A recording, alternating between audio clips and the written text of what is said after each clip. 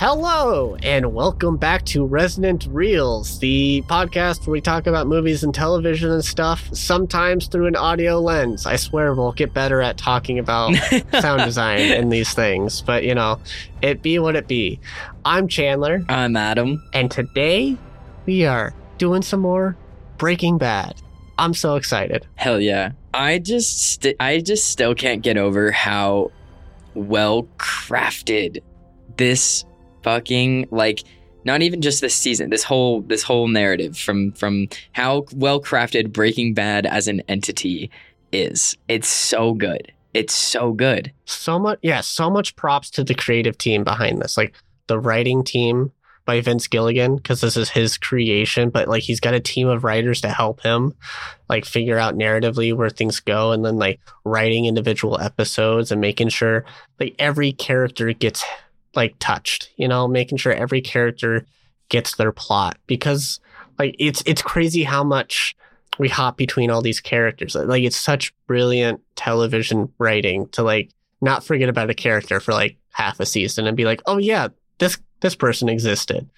Like those characters are just like Jesse's, you know, drug addicted friends that like, of course they're going to be like around sometimes. They're like, that's who they are. They're just flaky people in general. So like that makes sense narratively with them. They're so weirdly relatable for being characters that I have nothing in common with, and also like realistic in a way that I don't even process, because it's not like I know anybody like this in real life. Like it's just like it's just awesome. But yeah, we are continuing off the bang that was last episode, where literally, yeah, giant shootout in a public parking lot with a cousin dead with his brains blown out. Another one we know got smashed by a car, and Hank on the ground bleeding out from multiple gunshot wounds. Yup. Crazy. And then we hop into episode 8, I See You, written by Jennifer Hutchinson and directed by Colin Buxey. All right, Adam, take it away. Okay, so the first thing is, this was absolutely a play on words, right? I see you as an intensive care unit. And it honestly made me chuckle because I think I've mentioned before, but BoJack Horseman's one of my like all-time favorite shows. And there is a whole episode about that revolves around this like joke of like, I see you, ISEEYOU versus like ICU intensive care unit. And so I thoroughly enjoyed that pun right off the bat. We start off our teaser. I thought it was interesting that we started, but we tend to do this. We tend to have like a really big thing happen in the episode prior, and it's not the first thing that we jump off with in the following episode. I kind of enjoy that as a storytelling tool in a way, because what I've noticed is that what happens instead is we see how that big event is interconnected with other things instead of just picking up with where that big event left off. So we have Jesse, who is still like very fucked up from when Hank beat the shit out of him. But he is getting discharged from the hospital. I think, like, again, we just keep seeing Jesse's character oscillate between, like, having his shit together and being the Jesse Pinkman that we always knew in the beginning and, like, adore. Not that we don't adore the new, like, remodeled version of him, but, like, the guy wheels him out, like, the nurse, and he immediately tries to light a cigarette, and the nurse is like, you have to be another 20 feet from the door to smoke. And he goes, then wheel me, bitch. And and I lost it. I thought that was so funny. And the nurse just walks away. He's like, I don't have time for this. But as Jesse's waiting for his ride, there's an ambulance that rolls up. And Jesse's immediately interested in like, oh, an ambulance. Who's in the ambulance? What's going on? And he sees that it's none other than Hank getting wheeled in for immediate surgery. He watches that happen. And he kind of like walks away, and Skinny Pete rolls up and picks him up. And Skinny Pete is like, damn, like, are you okay? And we see like a very just like straight faced Jesse crack into the biggest smile and almost like I don't know, jubilant face. And he goes, actually, I'm great, because all he wanted was for Hank to get fucked up. And this is exactly what happened. And obviously, Jesse does not understand any of the nuances surrounding this situation whatsoever. But he's like, damn, the guy who beat the shit out of me just got like his karma, in Jesse's mind, I should say. I liked it as a teaser, but also I was like, damn, Jesse really does have like a monster streak going right now. Like, to see somebody close to death and being like, oh, thank God. Like, actually, I'm doing fantastic today now. Yeah, it's crazy. It like that moment to me was just like, this is Walt's corruption of Jesse shining through all of the bullshit Jesse's had to go through. Like, I miss the Jesse that had so much hope before the tragedy struck him so hard. It's sad. It's sad and terrifying at the same time. It's scary, actually. So then I got sad. We start our actual episode. I didn't realize we were going to have a scene with Gail again actually getting fired by Walt. I was actually really hoping that this was just going to be like, I don't know, like Gail just never shows up again, because I really told you all, I liked Gail. I think Gail's a cool guy, and I had to watch him get his feelings hurt, and that sucked. And like, as Walt is like firing Gail, he comes up with some wild like excuse to try to be like, I'm like classical music and you're like jazz music. And God knows there's nothing wrong with jazz music. And they're just like not compatible.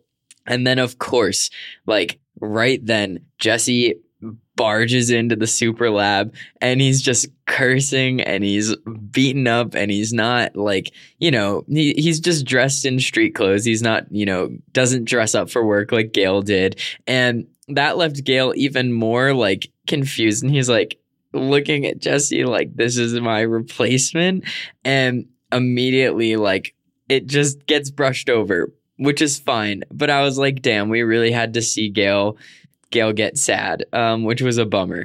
Gail leaves and then it's just Walt and Jesse. Walt's like, all right, like let's work, and Jesse's like, have you like been here all day? And Walt's like, yeah. And Jesse's like, okay. And we know that Jesse knows that Walt doesn't know about Hank.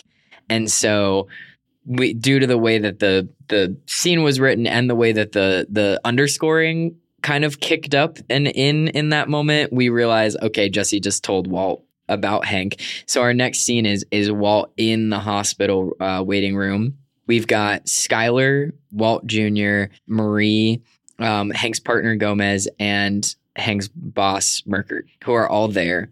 Basically, like, Walt is like, okay, I'm a little like, suspicious. Like, I feel like this is maybe my fault. So he's trying to like ask Merkert like discreetly, like, do we have any details? Like, do we know anything? It is explained to him that the DEA knows that it was a attack by 2 cartel hitmen.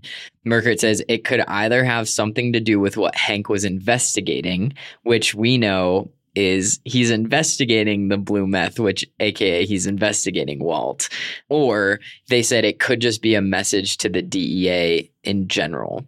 And he's like, they had an axe, very dramatic, the cartel are. And like, I thought that was funny.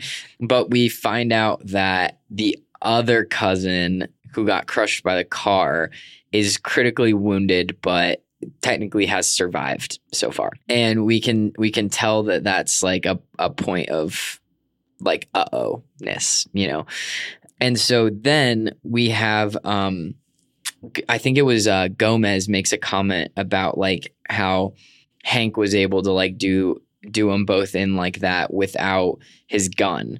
And that was the first time that Marie knew that he didn't have his gun, and she goes off and basically like starts targeting all of her distress at Gomez and at Merkert, and just starts reaming them for things that absolutely are not their fault at all. Like there's nothing, that they are actually at fault for. They were following protocol. They were living their lives like Gomez going to El Paso, like whatever. And she like banishes them from the waiting room basically.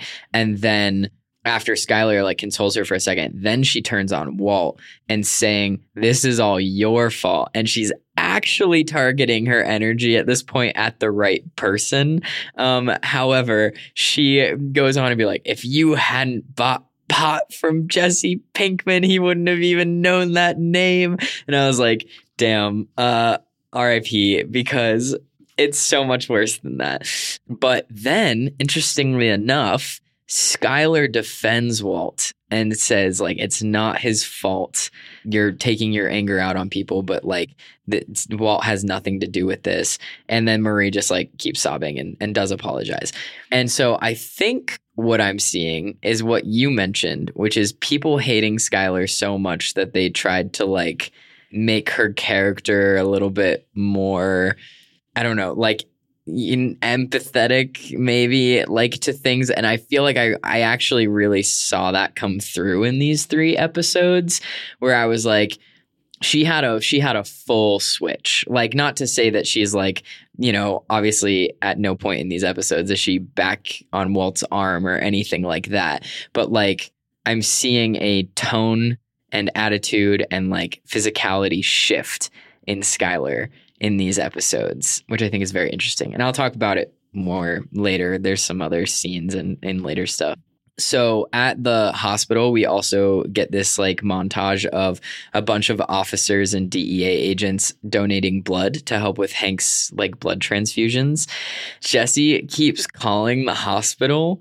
And so they're in the waiting room, like the Schraders and the Whites are in the waiting room. And over the thing, it's like, Walter White to the nearest courtesy phone, please. Walter White to the nearest courtesy phone. And I was like, oh my sweet Lord. Like, this is the stupidest fucking thing. And Jesse's basically like, hey, yo, like, where are you? And we need to cook. And Walt is talking to him and he's like, do not call me. This is not the time. This is like, we're not cooking. I like blah, blah, blah. And then Skyler happens to like come into the hallway or whatever. And immediately he changes his tune and like starts talking to Jesse as if like this is somebody expressing their, condolences for Hank and things. He hangs up, whatever. And Skyler like walks up to him and is like, hey, like we should get breakfast for everybody. And there's a really interesting moment where Walt is like, yeah, absolutely. Absolutely. Do you know who that was? Like pointing to the phone, like, and Skyler just like looks at him and kind of like smiles and walks away. And I was like, damn.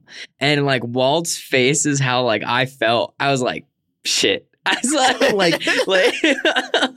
I was like, she knows everything now. Like there is no pulling anything over her. She's never going to trust this man again to that extent ever. So like, I just thought that was a scene that totally could have just been kept out. It really could have like not been in this episode, but I thought it was so important to show us like where Skyler and Walt stand with each other now. Skyler, because it's just the situation, it's just like, I will accept whatever right now because Marie and Hank is what matters. But like, also, you can't trick me anymore, Walt. Like, I know you're bullshit. Like that, I ain't taking it anymore. Like that's it. Like, I know, like you and your weird phone calls, I know you're talking to whoever the fuck you're talking to. Like, I know your life. I don't want to know anything more about your life, but don't lie to me. Yeah. And so the Whites and Marie sitting at like the hospital food court, which if you've ever been in a hospital food court, I'm sorry. Like, it's so depressing, which is so weird because it's really not any different from any other normal food court, but it's just sad. And I don't know if it's because it smells like hospital. I don't know. But Marie is clearly like not doing well. And there's water spots on her fork and she starts like freaking out about them. And once again is targeting her emotions at, something that isn't real / doesn't matter, is like basically says like this hospital is a death trap. Like how do they expect anybody to survive? And all of a sudden, Walt starts talking. And initially, it seemed like Walt was like trying to keep Marie from spiraling, which he did successfully. But Walt got dark. Like he was like, I survived this place, and then starts talking about like he was like, this is where I had my lobotomy. Not lobotomy. Not lobotomy. That was very wrong. Wow. His brain surgery, whatever, like lung surgery. It was his lungs. Lung surgery. Oh my God. Why am I having a stroke right now? Lobectomy. Okay. Thank God. I don't even know what that sentence fucking was. Because he's like, this is where I had my lobectomy. I genuinely think I heard lobotomy, and I went through and I was like, yeah, Walter had brain surgery at some point. Sure didn't. As he's talking about like that, he kind of starts spiraling, but like in a really dark way about like his fears and his anxieties, and how like on his way there he had wished that like he had never wished so badly he had been stuck in traffic because he just wanted a few more moments with his family, and like all this stuff. And it was crazy. And meanwhile, everyone's just kind of staring at him. Skyler's like crying. He ends his like little monologue that honestly started being, like I said, started normal and then just seemed very out of place for the conversation that was happening at this table. But he ends it with, quote, I survived this place and I'm not half the man your husband is. That really seemed to get to Skyler, which I thought was interesting because she just kind of like broke down a little bit more and had to like turn away. And then Marie seemed to like just kind of get it together, but like still didn't eat. But like, wasn't about to like go down the rabbit hole again. Meanwhile, we get our character Gus, who I still fucking love. Gus is awesome. And he has a phone call from our cartel boss, Juan Bolsa. He's like, I guess you've heard the news or whatever. And he's like, I know that, like there was a DEA shootout or whatever. Bolsa is pretty much vaguely in the beginning, and then 2 sentences later just kind of like outright accusing Gus of giving the go-ahead to go after the DEA, because he was like, I would have never given this approval, which means somebody said like that it was okay. Gus is like, well, surely I don't know what you're insinuating, but that is very strange. And in his I'm not going to say anything about anything to anyone tone. And he's like, I take it then my next shipment is going to be like delayed. Bolsa's basically like, yeah, like give us like, a while. And then he's like, but I'm sure then you also heard that one of them survived. And as soon as he's talking, we'll know the truth. That is how Gus learned that the one brother like lived.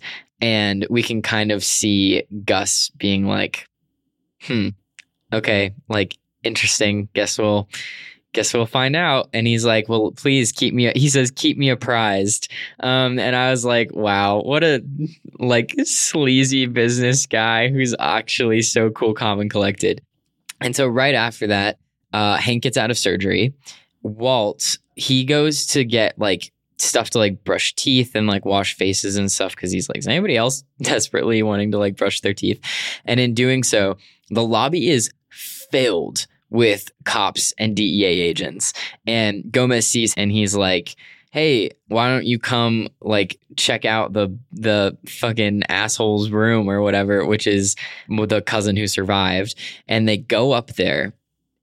This was something out of a horror film for me. This was creepy. I did not like this, like in a good way. I was like, I could have actually gone the whole show without seeing that. They're all up there, and Gomez like taunts him. He's like, I forget what he says, but he says something into the ICU room. The cousin wakes up, turns his head, sees Walt, goes wide-eyed, and just starts ripping out all of his like medical wiring that is attached to him, throws off his blanket, which is how we see homeboy has no legs. He had to fully have like a double leg amputation, and they're all bandaged, and he launches himself off of the hospital bed and starts crawling towards Walt, not breaking eye contact, absolutely staring him down. Meanwhile, there's blood trailing from his legs because he's like ruptured his wounds again by doing this. Finally, like the doctors and some officers like collect him off the ground and like have to subdue him and put him back on the bed. But it was horrifying. Meanwhile, Walt is watching him horrified, and you can watch on Walt's face that he knows. He's like, oh fuck, this directly has to do with me. Like, there's no way that this guy is just crawling after me for no reason. And I'm sorry, but just the image of him crawling with his bloody stumps, dude, like that fucked me up. I was like, this is horrifying. It looks like something out of the freaking Grudge, dude. And that plays on this theme of the episode title further of like, the ICU. Yeah, the cousin sees Walt, and it's like a whole weird situation. And you got like Gomez there being like, what the hell is going on? No idea. Nobody knows why. They just think he's, crazy. Basically, at this point, like he's just an assassin. That's what they keep calling them, is like the assassin. So Walt's in the hospital this whole time, and Jesse's just fucking around in the like lab, basically. Like he's inflating his hazmat suit with an air hose. He's trying to give himself like a blowjob with like the fucking vacuum thing from the ceiling. Like he's just out here doing whatever. And then Victor walks in. Victor is the henchman assistant of Gus that we, met way back when Walt was initially doing the very first drop with Gus. He's like, why aren't you cooking? And that was kind of like it. And we were like, okay. And then Jesse contacts Walt again. This time, Walt is literally in the lobby surrounded by these DEA agents answering the courtesy phone with Jesse on the other end and being like, he's like, Reverend, so good to hear from you again. And he's like, why don't I call you back from my cell phone? And so Walt like runs outside, and he like, Jesse's trying to be like, yo, Victor's like, we're in trouble. Like meth is due tomorrow, XYZ, blah, blah, blah. And meanwhile, Walt is like, do you remember Tuco saying that there were people coming from Mexico to get us? And Jesse was like, yeah. And he was like, who did he say they were? And then they come to the conclusion, it was the cousins. And so they were like, the cousins were coming to get them from Mexico. Walt is now kind of piecing it together. But Jesse really doesn't think like anything of it. And he's like, hey, we have to cook meth. But now Walt's gears are turning. Funny thing about that scene with Jesse just messing around and stuff in the lab by himself, which is hilarious because he's just like, punching things and slapping the big medical equipment and just messing around. Absolutely fucking around. It's kind of hard to hear with like the music that they put on during the scene, but like, wait, he's playing with his zipper at one point and he's singing a song, fallacies, one for you, two for me. That's actually lyrics from their made-up band. Because remember back in like, was it like season 1 or whatever? Jesse had like a high school band he was of yes, with Badger, right? Called like yes, and the guy that he tried to stay with, whose wife came home and then was like, no. yeah, exactly. Yeah.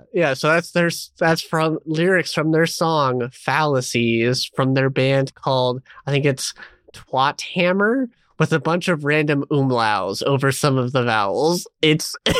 That is epic. It's great. That is actually very cool.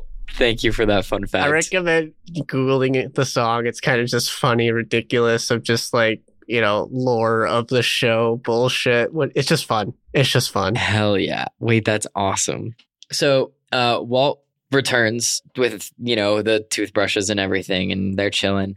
And then Walt Jr., Flynn, I think I'm just going to call him Jr. I think that's what I'll stick with. He asked Walt to grab a book, and Walt grabbed it, and when giving it to him, he was like, why'd you want this? And he was like, Uncle Hank gave it to me. It's about the agents who got Pablo Escobar. And he was like, when Uncle Hank was giving it to me, he was like, you always hear about Pablo Escobar, but you never hear about the guys who actually like detained him. Fun fact about that. Sorry. So fun facts galore right here. So yes, of course it's about Pablo Escobar. A film later that Bryan Cranston starred in was The Infiltrator, where it's about the agents who caught Pablo Escobar, and Bryan Cranston plays one of those agents. Fun fact. No way. Great movie. It is actually a great movie. Check it out. Cool. I fuck with that. Then Walt gets a call, and it's Gus. And Walt basically lies. He's like, yeah, we've been really hard at work. Sorry, honestly, we're not going to be able to meet this week's quota because of Gail, and throws it all on Gail. He's like, Gail just made mistakes and we're going to be short, but I can get you double, which would be 400 pounds next week. Gus is basically like, do you promise? Like, do I have your word? And Walt's like, absolutely. Like, you have my word. Like, and he's like, okay. And then like no questions asked. But then like they're at the hospital still, and Walt and Gomez are talking. Gomez thinks that Walt is like very anxious about people coming to finish off the job on Hank. But really Walt's like, I think I'm going to die. And Gomez is like, you're chilling. It's all good. Hank or Gomez's cell phone rings, and he gets off and he goes, yo, do you like Los Pollos Hermanos? Because it's getting delivered. And he's like, Gus is going to personally deliver the food for every cop in the building. And Walt immediately just has this like, fuck moment, because he's like, oh my God, everything is making sense. And also everything is going to shit. And so our next scene is Gus hanging out with Marie and the Whites in the waiting room. Walt is obviously like, well, now Gus knows that I'm not at the lab working. So like, that's fucked up. And brings up that Gus is offering a 10 grand reward for anybody that has any information about the shooting. This is where Gus reveals that he met Hank and that he actually knew who Walt was because of the collection jar for Walt's treatments that he saw at the office. There is a moment in the lobby surrounded by DEA agents that Gus and Walt are talking. He was like, I promise, like, Hank is not a threat. Like, you investigated me. And Gus is like, any good businessman is going to investigate who they're doing business with. Walt is like, is you being here like a message to me? And Gus says the quote, I hide in plain sight, same as you, which I was like, damn, this is good. It's good. And Walt is like, you know why I'm doing this. And he was like, do I need to be worried about my family? Gus is like, the assassin is in critical condition, very unlikely to survive. Now shake my hand and say thank you. And I was like, oh, that was kind of sexy. I was like, and so Walt like has a brief moment of like, wait, what? And then he's like, oh, and then like shakes his hand. He's like, thank you again, Mr. Fring. Like, thank you so much, blah, blah, blah. As they part ways, we get a wide camera shot of who other than Mike, our cleanup guy, returning, walking away as the assassin, aka the cousin, is flatlining in his hospital room. And we can piece together that Gus bringing in chicken was a big ass distraction for everybody. Mike did something that caused the dude to die. And he did. He died. He was not resuscitated. And Walt and Gomez and a bunch of other agents like wind up at the room as they are like basically announcing that he is dead. And therefore Mike is able to slip away. And he had a syringe that he was like throwing into a sharps box. So he did something. I don't know what exactly it was, but it was something.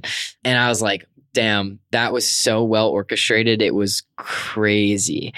It's late at night. Gus is back at Los Pollos Hermanos. This is one of my, I think, favorite moments that has happened throughout this show so far, which is crazy because it's so simple and it's not very long, but I ate it up. I was like, oh, give it to me. So Gus gets another call from Bolsa and he's like, So I'm just supposed to assume that you have absolutely nothing to do with this because now there's, he says, federales and like US government in my rose bushes. And basically, like, and you can tell, like, Bolsa's kind of like not ducking down, but he's kind of like hunched. He's not standing super straight. Like, there's guys in the house with him who have like guns who are kind of like sticking close to the wall. Like, they're being very aware of where all of these American and Mexican like federal agents are.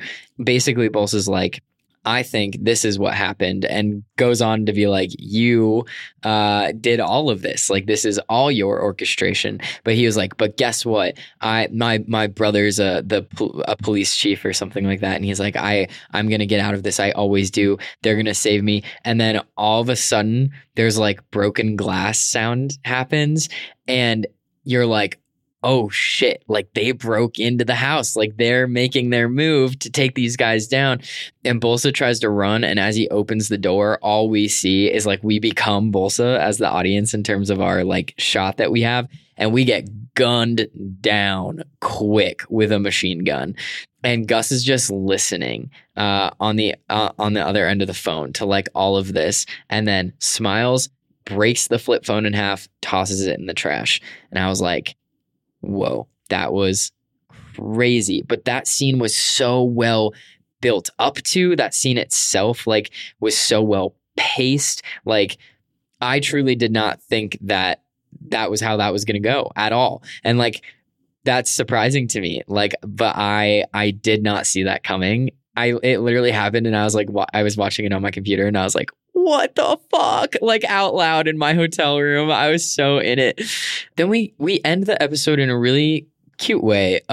Walt is in the waiting room with the family, and Skyler has fallen asleep with her head on his shoulder. Again, I think that just shows us this interesting relationship that they have with each other right now.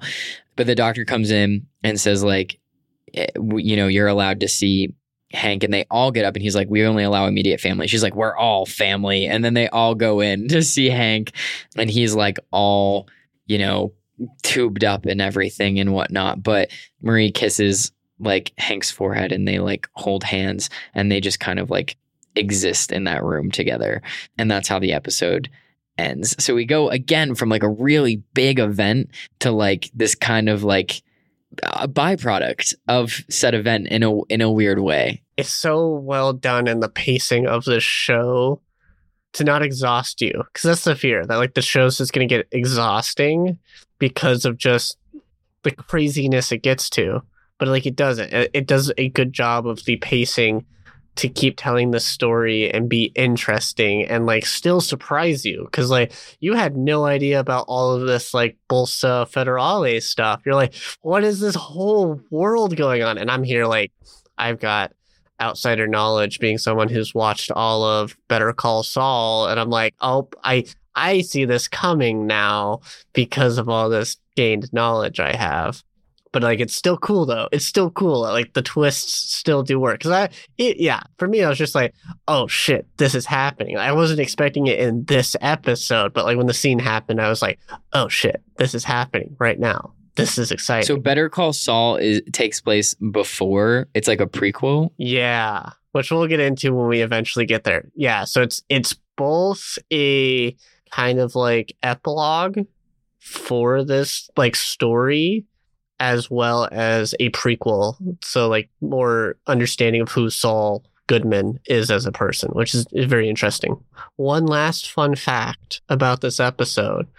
I guess it's like a thematic trend that I don't know if you've been picking up on, but like we see like more in just an everyday life kind of thing, Walt's super detail orientedness, because there's that table in the waiting room that's like tilting and it's driving him crazy. So he's like, he had to like fold up the paper and everything. Yeah. And that's just been a thing that's just like happened. Like he's always been that way. And we've seen that multiple times in the show. It's just, we're so used to it because he's extra precise cooking meth, right? Being a chemist. But he's like that with everything in his life. Like that's like the dry rot that was happening in the house. Like he noticed a small weird smell and he's like, there's rot. rot. Had to crack it open. Yeah. So it's just very interesting to see that part of Walt, just in everyday life, you know, and like everyone understanding that's who Walt is. Cause like, no one said anything. They all just watched him do it. They were all like, okay, again. But yeah, that's going to bring us into episode 9, right? Kafkaesque, exciting. Written by Peter Gould and George Mastras and directed by Michael Slovis. So my thing was, so I know Kafka, like Franz Kafka, as a novelist. I mean, I think the most famous work he probably has is The Metamorphosis. And so I did want to look up like what the definition of Kafkaesque was, because I was like, I can draw conclusions being familiar with, you know, having to do like 3 months of work on him in AP Lit. But the succinct definition is having a nightmarishly complex or like bizarre quality or illogical quality. So nightmarishly complex, bizarre, or illogical quality. And I was like, that makes sense, because also, like, I don't know, the metamorphosis was crazy and sad and oppressive, which is another word that seems to come up a lot with this. And it's just like feeling very out of place, but everything seems like it's normal, but like you don't feel like it's normal. So going into this episode, I was, I had ideas, and then I looked up the definition after and, you know, filled in pieces. So our teaser for this was actually quite cute. There was an old school television commercial for Los Pollos Hermanos, just talking about like the slow cooked chicken done the right way and like all that, you know, blah blah blah. But it immediately segued into Walt and Jesse handing off all of their shipments of the blue meth, and then like at Gus's like plant, those bags of blue meth being put into like 5-gallon buckets of fry batter. And so to go from like, you know, slow cooked the right way, down home fried chicken, and then it's like now we're putting meth in the fry batter, like to transport it, was so just fun. Those were just like loaded up, sent away, and we are left with Gus's like silhouette watching the trucks of meth depart out into the southwest. And that kind of plays off of the Kafkaesque thing too, because like also people relate to Kafkaesque things as like all these individual jobs, part of this like overall machine, but not understanding what the true intent or purpose and how jobs connect to each other are. Like you're just like, I just do this one thing. I don't know what I'm doing, but I'm doing this one thing, and I'm not going to ask questions to upset the machine. Just going to be my little cog, and I'm going to keep turning. Yep. So our episode starts officially. Walt and Jesse have been cooking, and they're a little bit over like the amount. And Jesse's like, no, like let's take it out. And Walt is like very adamant that they send it to Gus as is. Jesse's very upset by that. And we find out it's because Jesse has done the math, but we find out that Walt also did the math, that in this agreement, they're getting $3 million for 3 months, but that Gus will make $96 million in this arrangement. And Walt's basically like, you should be happy to be a millionaire, and like just leaves. He's like, I'm not having this argument with you. Like, whatever. I kind of get it.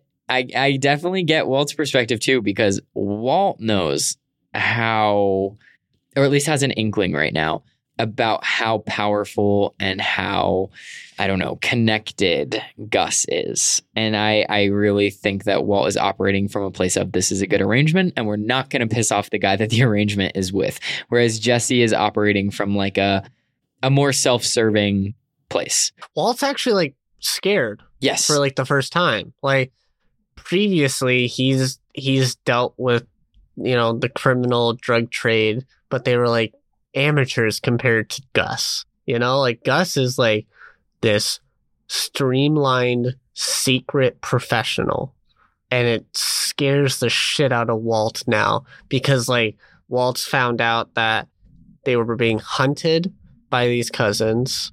They went after Hank instead for whatever reason. Walt's still trying to figure it out. Walt knows that the last cousin was purposefully killed in the hospital, or at least he has an inkling for it because he is like, this was too good to be true. And also like the timing, like Walt recognizes the timing because of his relationship now with Gus. So like there is a further paranoia because like what else has Walt missed in the last few months? Like he is scared now. So he's like, nope, not going to fuck up. Not going to fuck up anymore. And except he keeps kind of low key fucking up. But like, so, but not in this episode. He's pretty chilling on this episode. Gomez returns and he asks Marie, he's like, can I come in? And she's like, yes. And so he starts talking to Hank and he like tries to show him a map of being like, look, you were so right. The blue meth has popped up everywhere and it's huge and whatever. But Hank's in so much pain that like he doesn't really, deal with much. But Hank does say that the only reason he survived was because he got a phone call telling him that two guys were on their way to kill him. And that the only reason he's alive is because he got that warning. And Skyler watches Walt listen to everything Hank's saying. And we're watching Walt listen to everything Hank's saying. And everything just keeps absorbing. So Walt goes to leave and Skyler pops up and she gets in his passenger seat and is basically like, is the family safe? And he's like, yes.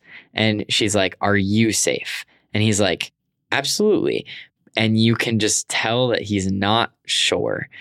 She puts on that same smile she had like at the phone in the hospital earlier, and she gets out of the car. Because that moment, it's like Walt's confident that the family is safe. He's not sure he's safe, which is crazy. So like he lies, but like he has that hesitation, and Skyler picks up on that, knowing who Walt is, right? Like she knows Walt more than anyone else now. Especially now that she's figured out he's been a criminal for like the last year or so.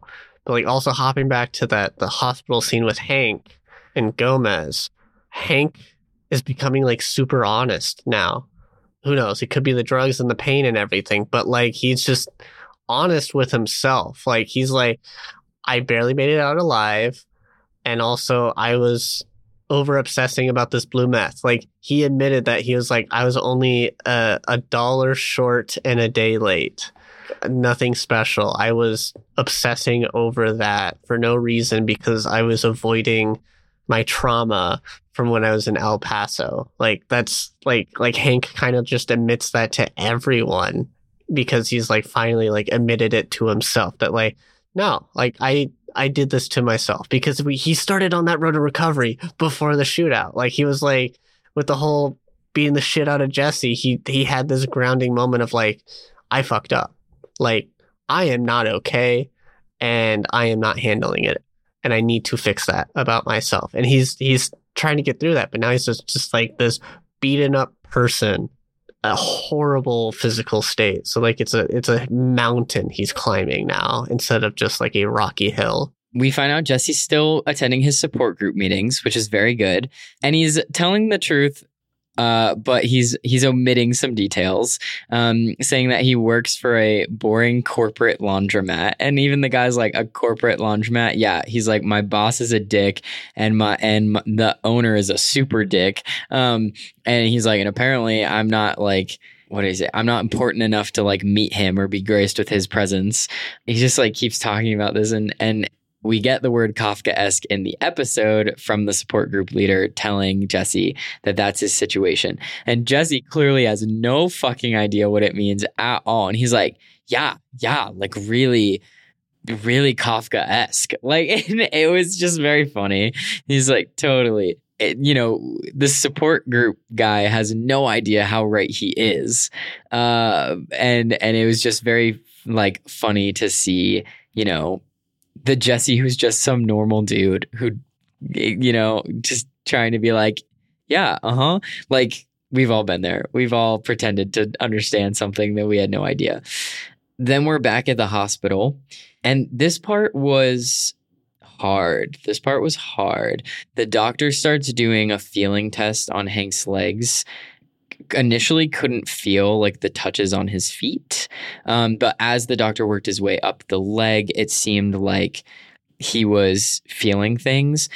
What I was trying to decipher, and there wasn't anything necessarily that led me to this. It was just like, I just feel like I know Hank's character now and this arc he's having. I was like, is he lying about having feeling because everybody was in the room, right? Like everybody, including Marie, was like, oh, please God, I hope you have like feeling, like returning, whatever. And it didn't seem like that was the case. It seemed like he maybe actually was having, feeling return, which was good. And Marie makes a comment of like, when are we going to be able to get him walking again? And our next scene is like a sit down with Skyler and Marie with the doctor and someone, whoever, I think is technically, it's like your caseworker when you have to have like really long-term ICU kind of stuff. And talking about like insurance and policies and plans and all of that kind of stuff. And Marie ultimately is like, I don't give a shit about any of this. I will pay for everything out of pocket and hope for reimbursement. I want the best like physical therapists, like whatever. And, the staffer tries to like advise her and is like, I've seen families go bankrupt, waiting for reimbursement. She said like, this is just the beginning. There's stuff beyond physical therapy, like, and starts listing off, all of the medications and recovery tools and, home remodeling that might have to get done and all of that, stuff. And Marie basically is just like, I don't care. I'm going to arrange Hank's care myself. And that was like the end of the conversation. She asked the doctor, like, who's your best physical therapist? And he's like, I can give you some recommendations, but they won't be on your plan. And she's like, I don't care about the plan. And like the end, which like, I think did a really good job at showing like how fucked up the American medical like system is in terms of insurance and paying for literal life-saving care, but also the desperation that exists when families are going through that. And like, sometimes you don't think clearly. You're like, I just need my person to get better without, really, truly acknowledging all that entails potentially in the future. So then we've got, so Saul and Jesse, I literally was like, what is happening? Saul is just at a nail spa and there's two women. One is rubbing his hand. One is rubbing his foot. They're alone. It's literally the three of them until Jesse walks in. And it's like, I don't even think the lights were on in the nail spa. Like, I don't, like, it just didn't even look like it was actually functioning. Ultimately, he was like, oh, where's Walt or whatever? And Jesse's like, I don't give a shit, like, whatever. And Saul's like, okay, well, I was going to make you guys flip a coin, but since you're the only one who showed up, here you go. Congrats. It's yours. And basically has offered Jesse this nail salon for, I think it was like $312,000. And it is his surefire way to launder the money that they're going to be getting. But in this, we also find out that Saul's fee for Jesse is still 17%. It's only 5% for Walt. And so Jesse's just like pissed throughout this entire conversation, hates the plan, hates the fact that he has to launder money. And then in Saul's explanation too, he's like, because the IRS will get you. Like that, like big tax man is going to see young guy, beautiful house, no job, spending money like nobody's business. He's like, what are they going to think? And Jesse's like, that I'm a drug dealer. And he's like, wrong. Tax evasion, even worse. And like, and then basically the conversation ends with Jesse being like, so I need to launder my money so I can pay taxes. And it was just like very like, damn, welcome to the real world. And he's like, I'm a criminal. And Saul's like, yeah. And if you want to stay a criminal and not, let's say a convict, then you need to like buy this place and launder your money through it. Which I was like, damn, it's actually really smart. Like, it's actually really smart. I do fully believe that there is an Italian import store in Tucson, Arizona that is absolutely a money laundering front for the mob. I do very much believe that. I won't say the name of it. If you're from Tucson, you might know what I'm talking about. Every time you roll up, it's just big Italian men and Cadillacs and like meetings happening in the back deli area. Amazing Italian imports. But now I watched this episode and I was like, yeah, 100%. Absolutely. Like this is, yeah, for sure.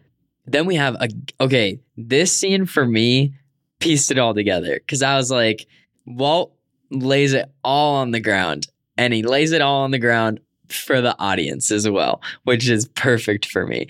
Walt meets up with Gus, and where they're meeting is where Gus met with the two cousins and Bolsa when he was initially like, Walt is off limits until I'm done doing business with him. And so Walt meets him there in this, like portable building, temporary portable building. Walt is basically like, I want to clear the air because I feel like there are things that could be misconstrued between us, and I just want to make sure that we are exactly on the same page about everything. And Walt literally goes, here is what I think. And he goes, I think that the cousins were after the assassins. Because he says the assassins. That the assassins were after me, and that I was protected, and instead they were steered towards Hank. And I think that you protected me to do that. But I also think that by doing that, you were putting like eyes on the cartel with the DEA, because if the supply coming from across the border was cut, then the somebody, let's say on the other side of the border here in the Southwest, would have the entire market to themselves. And if they were able to, domestically produce here, and they did not need the cartel, then they would have everything that they wanted. And basically, as Walt is talking, Gus, by the end, because Walt also says something along the lines of like, and I want you to know that like, I respect you and I appreciate you. And if I were he's like, it was an incredibly smart business strategy. And if I were you, I would have done the same thing. And basically like Walt does this thing where he is like playing low status to Gus in order to be high status in the unspoken social interaction that's happening there. And it works because by the end of Walt talking, Gus smiles ever so slightly in the way that Gus does. And Walt's biggest thing was just, I want to make sure that my family remains safe no matter what happens, because we have also not established what happens at the end of this 3-month deal. Gus is like, okay, what if, let's say, open-ended deal, a $15 million a year contract. We don't necessarily see whether or not Walt agrees, disagrees, if they have any further conversation. But what we do see is Walt driving home absolutely recklessly, hitting about 90 miles per hour, closing his eyes, drifting into the opposite lane, and almost getting demolished by a semi-truck.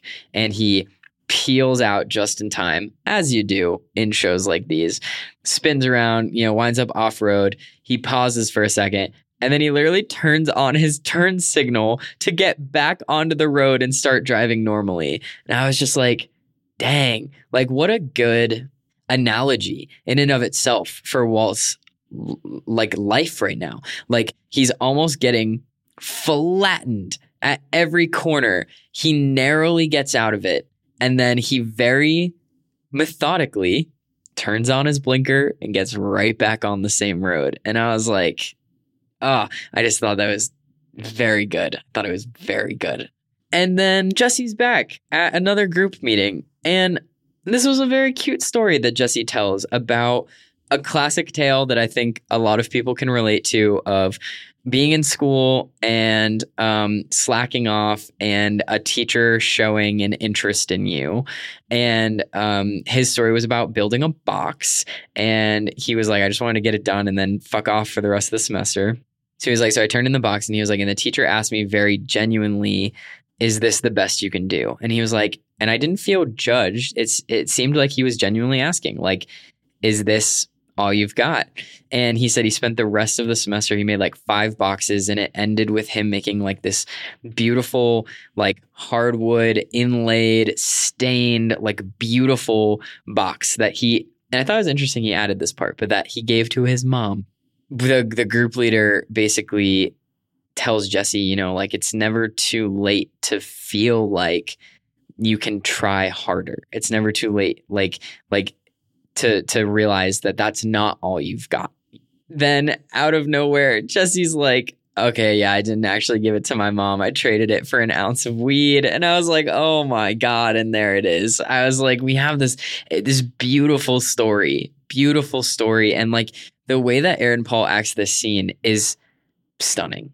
It is so, like, watching all the different emotions go across his face and the way he's delivering this monologue. I loved it. I loved this moment. And then to just button it with, yeah, the last part was a lie. Like, it was so good. It was so good. And it also just shows us Jesse's clearly still struggling with stuff. Okay. Ted resurfaces very briefly. Ted shows up to Skyler's house as Skyler and Marie are there. And Marie is the one who's like, oh, come in. And then once he's in the house, she's like, oh, I'm going to take a bath. And then like leaves Skyler and Ted alone. And we find out that Skyler has been like ghosting him for the last few days and all this stuff. And he's like, I don't see what the big deal is. You're divorced. I'm divorced. Which I was like, are you? Because I know Walt signed the papers, but did you turn the papers in? ? We don't necessarily know.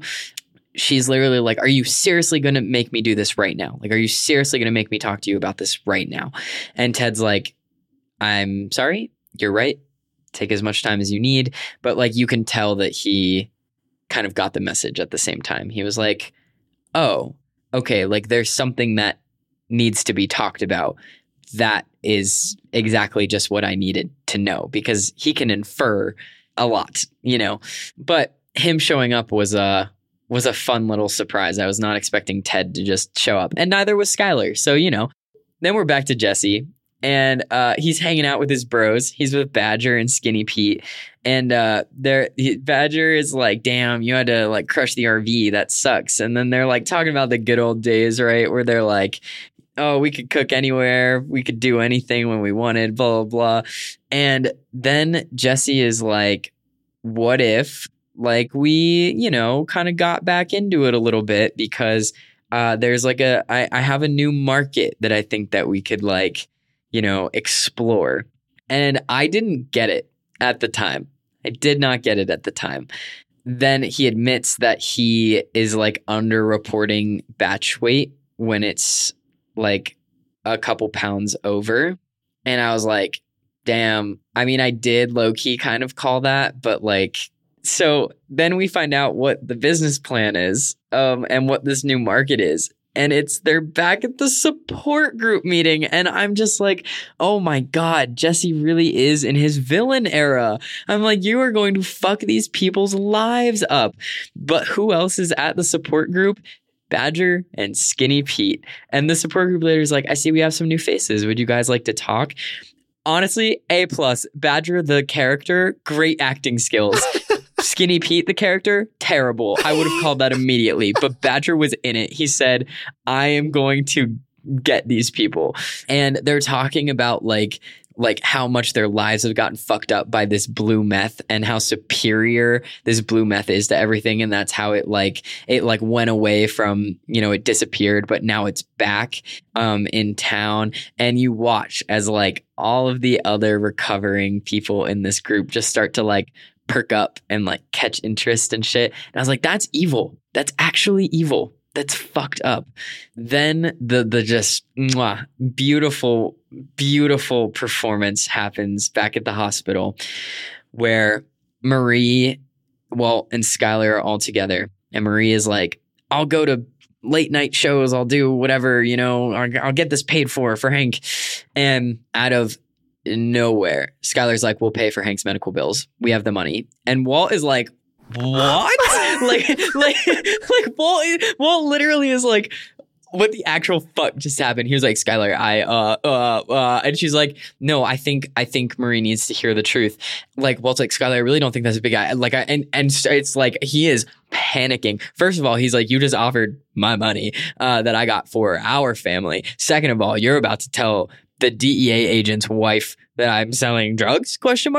And oh my God, Skyler goes into this beautifully crafted tale about how Walt got addicted to gambling. And I was like, whoa, like had every detail figured out, flushed out. And even Marie was like, so the fugue state was that? And Skyler was like, no, that was real. The night before, Walt lost $14,000. It was everything we had. He was depressed. He didn't know what to do. He couldn't live with himself. And I was like, oh my God, holy shit.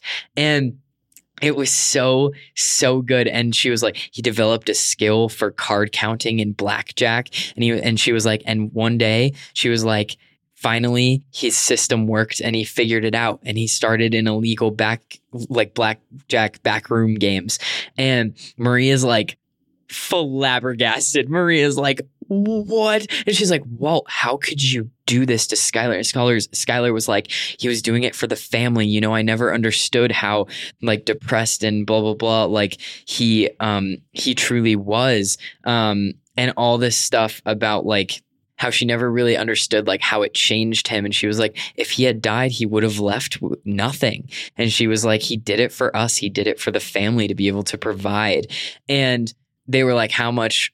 Marie was like, how much was it? And Walt was like 7 figures. And Marie's like, oh my God. And then Marie leaves and Skyler is not facing Walt. And he's like, how, like, when did you come up with that story? And she turns around, she looks him straight in the face and she goes, I learned from the best, and walks away. And I was like, oh, it was so good. But she didn't walk away right after that. She should have. But they added some more dialogue, which was very much on par. It was very good because she gets very close to him. And she literally tells him that she was like, I have a voice in my head that is telling me that Hank got shot because of you. And she was like, and I am not ignoring that voice. And then she walks away. And Walt's just standing there flabbergasted. The threat, and I love it. And like Skyler's taking power back, and I love it because that whole monologue is just insane. And just like she gets like the details to the point where it's like Walt started out at casinos, but then he realized your winnings have to be reported to the IRS. So he then went to like the back alley, like, you know, closed room, illegal gambling tables and stuff. And it's just so well crafted. And this whole time you're watching Marie being flabbergasted, but like I couldn't help watching Walt also be flabbergasted. And like, it's like, Walt, you are not playing into the lie right now. Like if Marie looked over at you at one point at all with your face, with your jaw dropped down to the ground, man, this lie would not be pulled off. It was insane. It was so good. And that's how we end that episode. Another thing I love was back when Jesse's with Badger and Skinny Pete eating at a restaurant or whatever, they're hanging out or whatever. The dialogue in that scene is like, it's one of my favorite scenes. Oh yeah. Oh, it's so funny. Because like Jesse starts off being like he's just like being outraged about how he can't be like a criminal anymore. And he's like, it used to be so easily. Like now I have to pay taxes. Like what the hell's up with that? That's messed up, yo. That's Kafkaesque. Like Kafkaesque keeps being thrown around in this episode like crazy, but I'm for it because Jesse trying to be like, yo, I'm cool, I'm hip, I'm with the game. And like even like another line from this is like, he goes like, what's the point of being an outlaw when you got responsibilities? And then Badger's like, Darth Vader had responsibilities. He was responsible for the Death Star. Skinny Pete's like, true dat, 2 of them bitches. And I'm like, fucking love these guys. It's so good. Yeah, couple fun trivia from this episode. The opening montage, I forgot to mention. The music under there is a song called Bolivia Theme. It's a variation on that from the Scarface soundtrack. So it's got this like kind of like tie to like, you know, organized crime media into it, which is really cool. Especially like Scarface, because Scarface like ends up in Cuba, if I remember the plot of Scarface right. I think something like that. So it's got ties in with the drug cartel and stuff, which is really cool. And then there's a moment in the episode where Walt is like cleaning a bunch of the stuff, because there's like a scene where Jesse and Walt are cleaning all of the equipment in the lab and everything, because they have to clean it themselves. And like that's the point where like another point where Jesse complains of like, why don't we just have hired help for this and stuff like that. Well, there's like this really beautiful symbolic visual in there where there's like a spot on one of the machines and Walt's trying to get it off, but in the reflection the speck is like perfectly like on his forehead, and it's kind of like the symbolism of like the mark of Cain, if you know that like Bible story. Yes, very much so. Literally, okay, total sidetrack rant. When I left Catholic school, the principal like not caught wind. I guess she knew that my parents were pulling me out of Catholic school. But she called me into her office for my lunch. Like I wasn't allowed to go eat lunch with the kids this one day. She made me eat lunch in her office, and she read me the story of Cain and Abel out of the Bible while I ate my lunch in her office. Fun fact. I feel like Cain and Abel is probably one of the most popular Bible stories, but I have a specific like, damn, that was kind of traumatic and weird. And like she made me answer questions, and I was like, okay, I think this is what's happening in this parable. But it's beautifully used in the scene with Walt, because like Walt is Cain in this sense, because of he is the cause of all of the pain and the suffering that Hank is now in. So it's a very beautiful, just tiny little detail in there from like clever writing and storytelling visually. I love it. I love the nuances throughout these episodes. It's just so good. It's so good. And then this is going to bring us to our last episode that we're going to talk about today, Fly. Written by Sam Catlin and Moira Wally-Beckett, and directed by Ryan Johnson. I don't know if you recognize that name. He is a famous director nowadays for big movies. I'm not going to talk about my opinions of his Star Wars movie he directed today. Another time.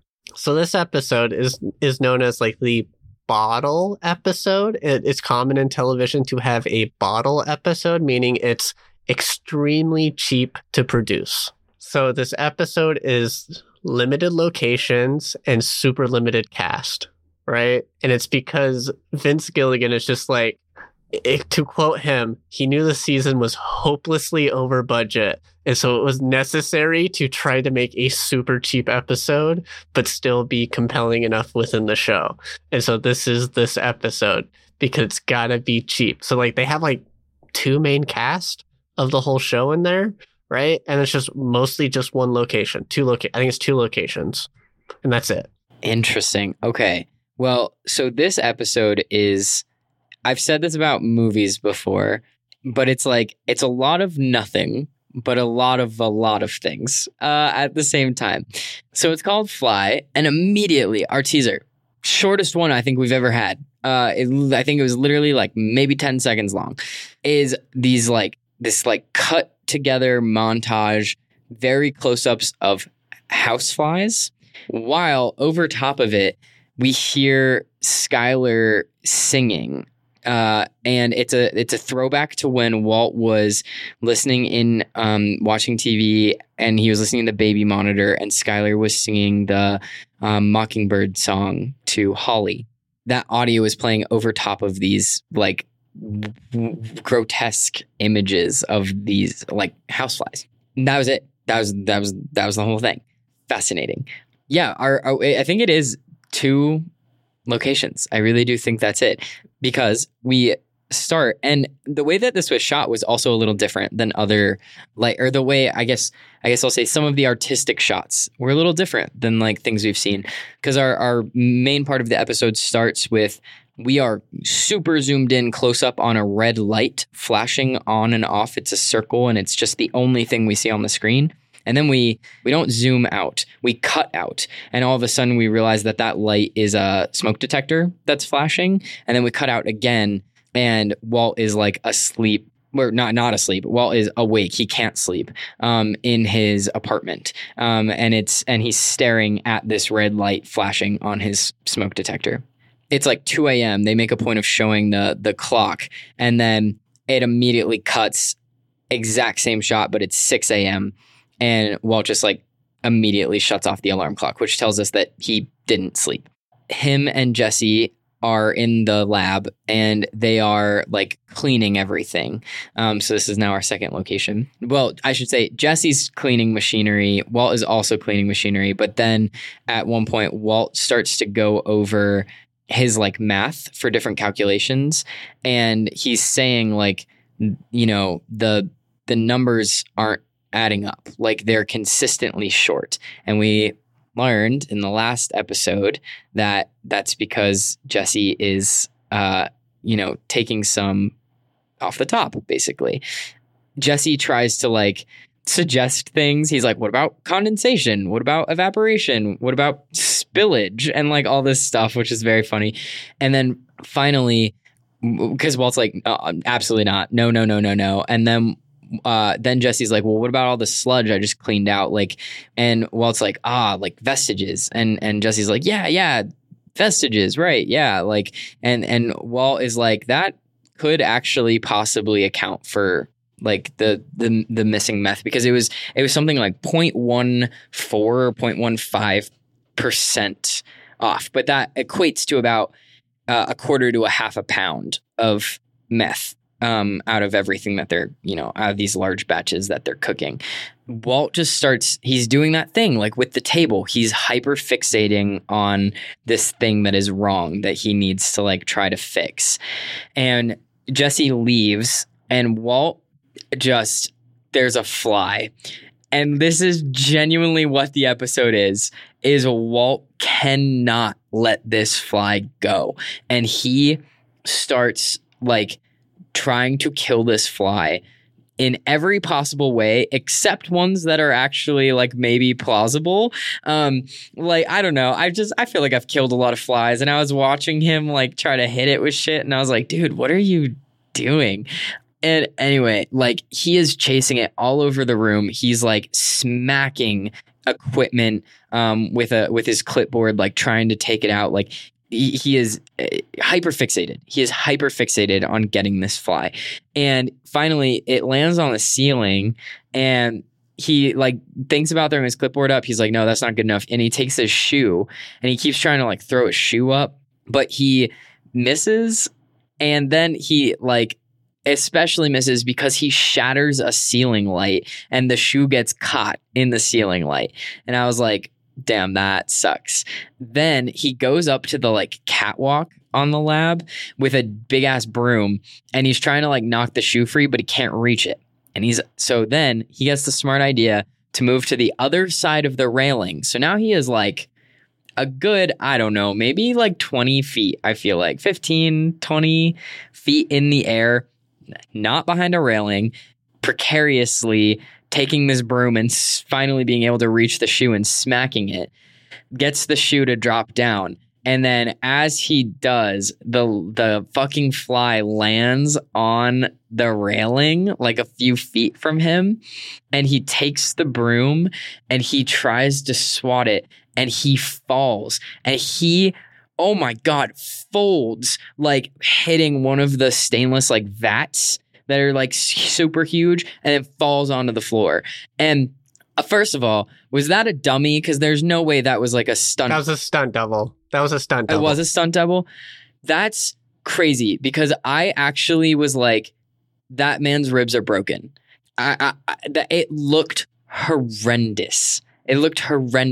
I'm shocked. Shout out to that stunt double. I hope he got paid very, very handsomely. That was crazy. That stunt double probably had a bunch of padding to protect him, but yeah, it looked good. That was a good hit. It was terrifying.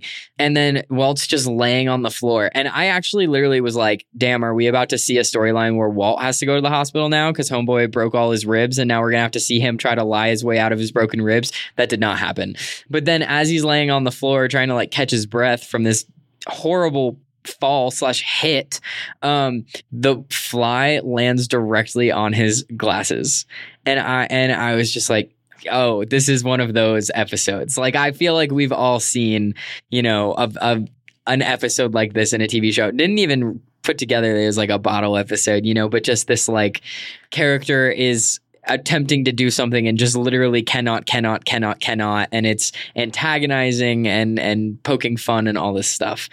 Jesse gets back to the lab and he sees Walt's car parked outside. There's a sad moment that I caught and I was like, dang.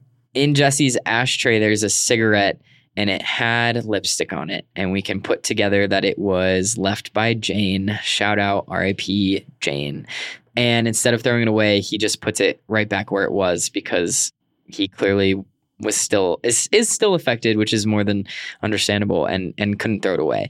So as Jesse literally forces his way into the lab because Walt has turned on the air pressure in there, and he's like, there's a contamination. And Jesse's like, what the actual fuck is happening? And what are you talking about? And did you go home last night?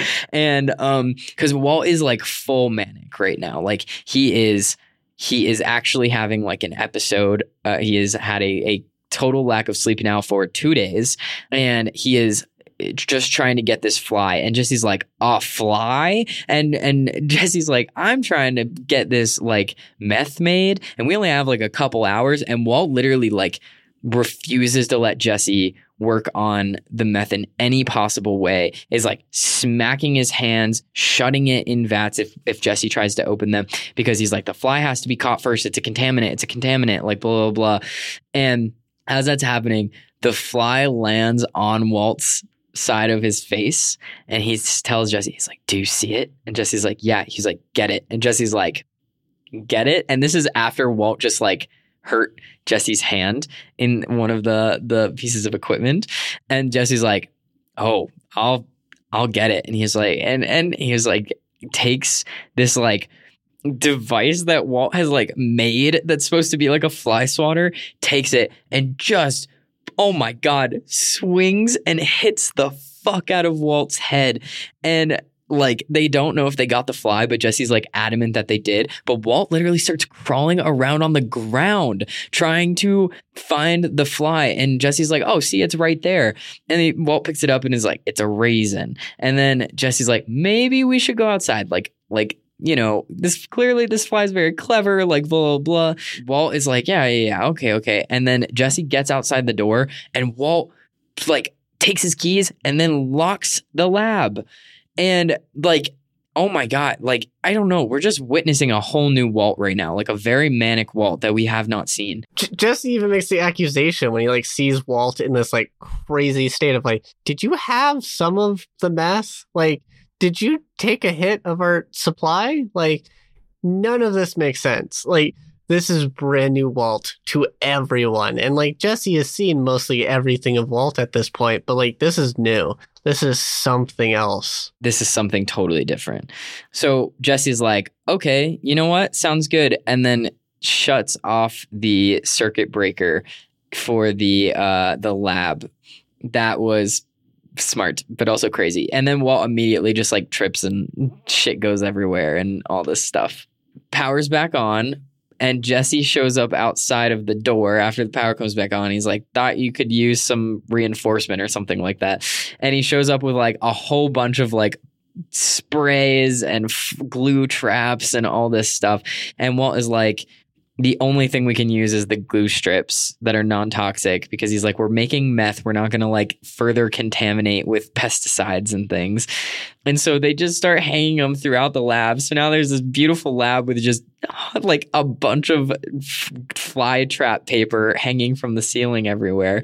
And then Jesse makes some coffee and he slips some sleeping pills into Walt's coffee cup, because Jesse's like, dude's gotta fucking get it together.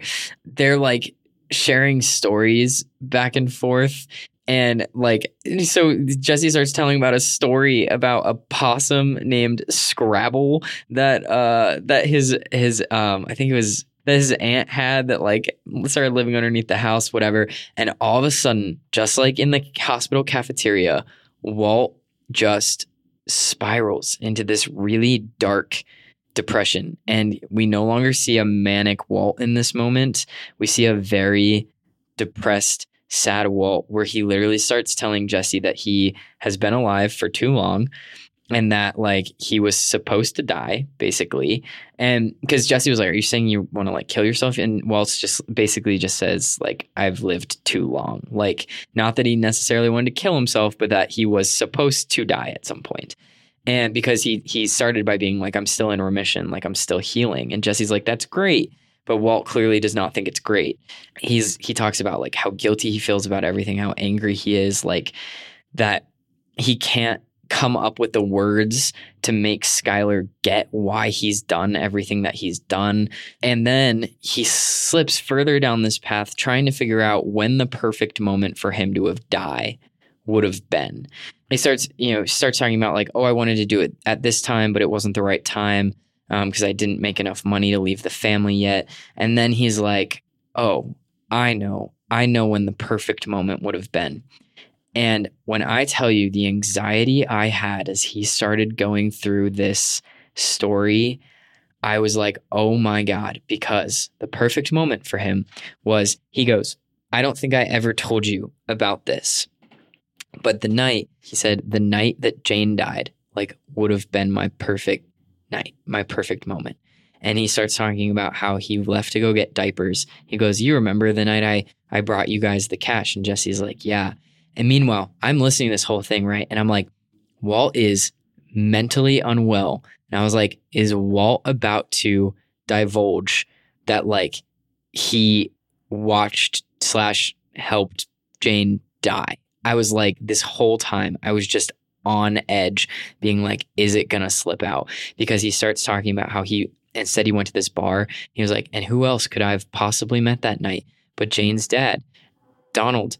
And he's like, Walt's getting like sleepier and sleepier throughout this too. So he's like really being loose-lipped because of these sleeping pills and stuff. And he's like, I didn't know it was him until after the plane crash. And he was like, and Jesse is immediately interested. He's like, what'd you talk about? And he was like, water on Mars and family. And Jesse's like, what'd you talk about with family? And he was like, I told him I had a daughter, and he said he did too. And he said, never give up on family. And he was like, and so I didn't. And I was like, oh my God.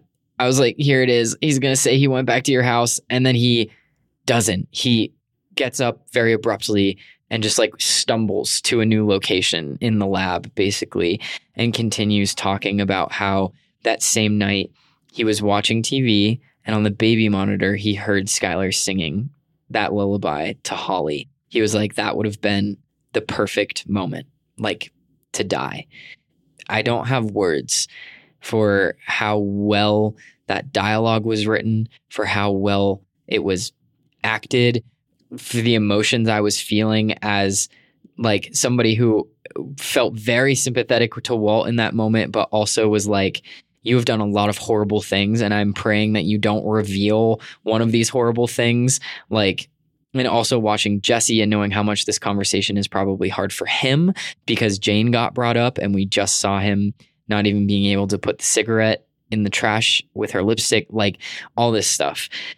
When Walt finishes kind of this monologue, the fly starts buzzing around the lab again, and Jesse takes it upon himself to fucking get this fly. Finally, he does some very like janky stuff, like, which I'm sure, you know, we've all done at some point in this regard, but like puts a ladder on like two tables that are fully on wheels, and he tells Walt, he's like, just hold the ladder. And Walt's literally half asleep trying to like hold this ladder down as Jesse's standing on the top, which every ladder literally is like, hey, don't stand here. That's where Jesse was standing as he's trying to like swat this fly, and he keeps almost falling. Finally, he just comes down off the ladder because he can't. And Jesse sees the fly and swings. We watch this kind of close up of the fly falling down to the floor, spiraling, dead. Jesse is like, huzzah, like super pumped about it, like, fuck yeah.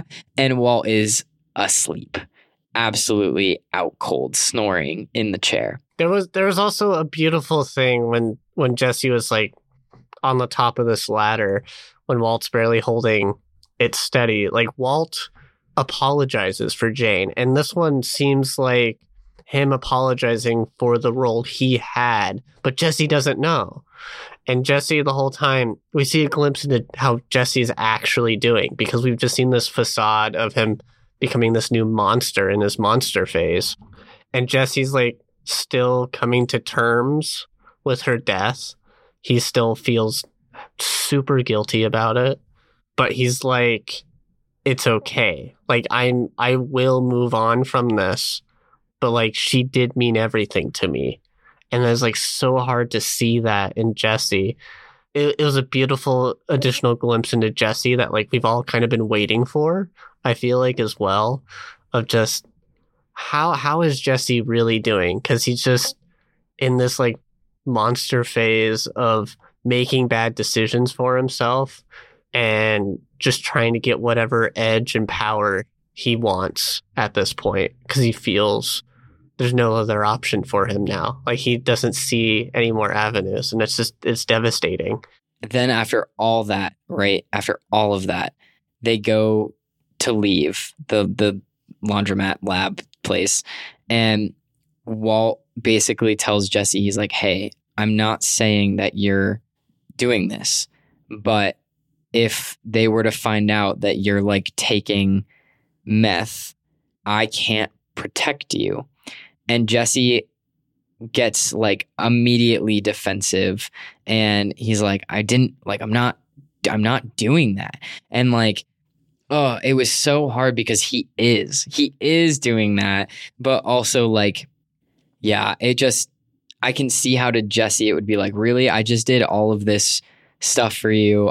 We just spent all this time. We just had all these moments, and now you're going to accuse me of stealing meth. But it's like, but I am stealing meth, you know? And so I'm sure there's a lot of confliction there. Walt definitely knows too. Like, he definitely knows. Yeah. And the episode ends. Walt is back in his apartment, and he wakes up because there's a buzzing sound, and he looks at the smoke detector that he was looking at the beginning of the episode, and he watches a fly land on that red blinking light on the smoke detector. The end. So here are my thoughts. I don't know like how accurate these interpretations are, etc. However, I do feel like Walt is the fly in a lot of ways. I also think it's very interesting having an episode called Fly after an episode called Kafkaesque. As I mentioned, considering Franz Kafka's most famous book is The Metamorphosis, and that's literally about a guy turning into a beetle. I just felt like there were a lot of really interesting parallels of like when Walt finally was able to get sleep is when the fly got killed, but as soon as he was back in his apartment and the normal day and routine was starting up again, like the not obviously the same fly, but like the fly was back. And like this whole idea of like Walt didn't die when he was supposed to die and is just like still around. Interesting. I was playing more off of the what have I always seen? Walt and Jesse are this whole hunt for the fly parallels Moby Dick, and Walt is Captain Ahab. And like it feels like that too. Like they're like, because the whale in Moby Dick is a metaphor, right? It's a metaphor for this unattainable thing of their wants and needs and, you know, future. We get to the crux of that because, you know, Walt is in this like psychosis. Like I argue he's in a psychosis at this point. Like he's lost his mind for a hot minute. Oh, very much so. Yes. And he can't get out of the psychosis. And so I just feel like they're on this like crazy hunt that just doesn't mean anything because it's them. They have to deal with themselves right now and getting through that. But I've never had that perspective of like Walt is also the fly. That's interesting. I don't know. That was just something I was like thinking of as I was kind of pondering on the episode after it ended. I mean, it's just, yeah, it's a beautiful episode. Like Bryan Cranston and Aaron Paul. Stupendous job, as always. Like, I'm so glad we have this show with them. It was phenomenal. It was so good. An interesting thing I came to notice, because I think it was after the first episode we talked about today, I See You, because I was busy like typing notes after finishing the episode, and I just hit watch credits so I could have more time before it switched episodes on me, because I watched these back to back and everything. I didn't realize how beautiful the credits sound is. Like the sound design in the credits are beautiful. Like in I See You, it just picks up where it ended, because it was like no dialogue at the end of that episode where they're in the hospital room with Hank, and it just kind of picks up that soundscape again. But then it slowly morphs into a variation on the main theme. That's that like slide guitar and weird texture synths and everything. And I was just like, holy shit, are like all the credits like this cool? And so it just became a common thing. So like Kafkaesque, it was like a more atmospheric glass synth chords variation on the main theme. And then for Fly, this one was really interesting musically in the credits. It was like these attacky strings where like it felt insect like with like wings and stuff like that. I compare it to like ice pick strings kind of, or like fast wings on an insect.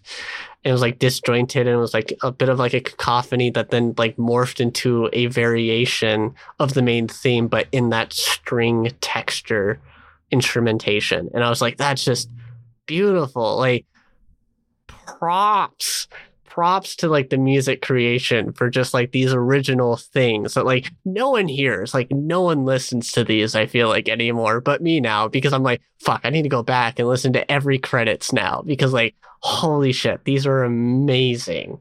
I love it. But that's just a cool tidbit I just kind of came across, and I was like, holy shit, these are like good. But yeah, I think that will do it for this episode of Breaking Bad. Yeah, man. What do we got on the docket? So last week of February, I was like, let's just keep going with themes of the month. And I was like, let's do some Black cinema. So like African-American filmmakers and movies they've made. That's my idea. What you got? So I picked, I wanted to do something fun. So I picked Roll Bounce from 2005, directed by Malcolm D. Lee. I love it, dude. I've been wanting to rewatch that movie for so long. I'm excited. Hell yeah. I wanted to commemorate John Singleton because he passed away in 2019. So I was like, let's watch Poetic Justice from 1993. Nice. Those would be two very contrasted, those would be good. So yeah, so those are our movies to wrap up the month of February, which is exciting, of course. This has been Resonant Reels. Please like, subscribe, follow, rate us on all podcasting platforms and things like that. I mean, we're on some of the social medias. I mean, I think we're most hit us active. Up directly too. Feel free, find us, say hey. We're here for recommendations, comments, whatever you got, ideas for us, everything, all the things, all the time. I've been Chandler.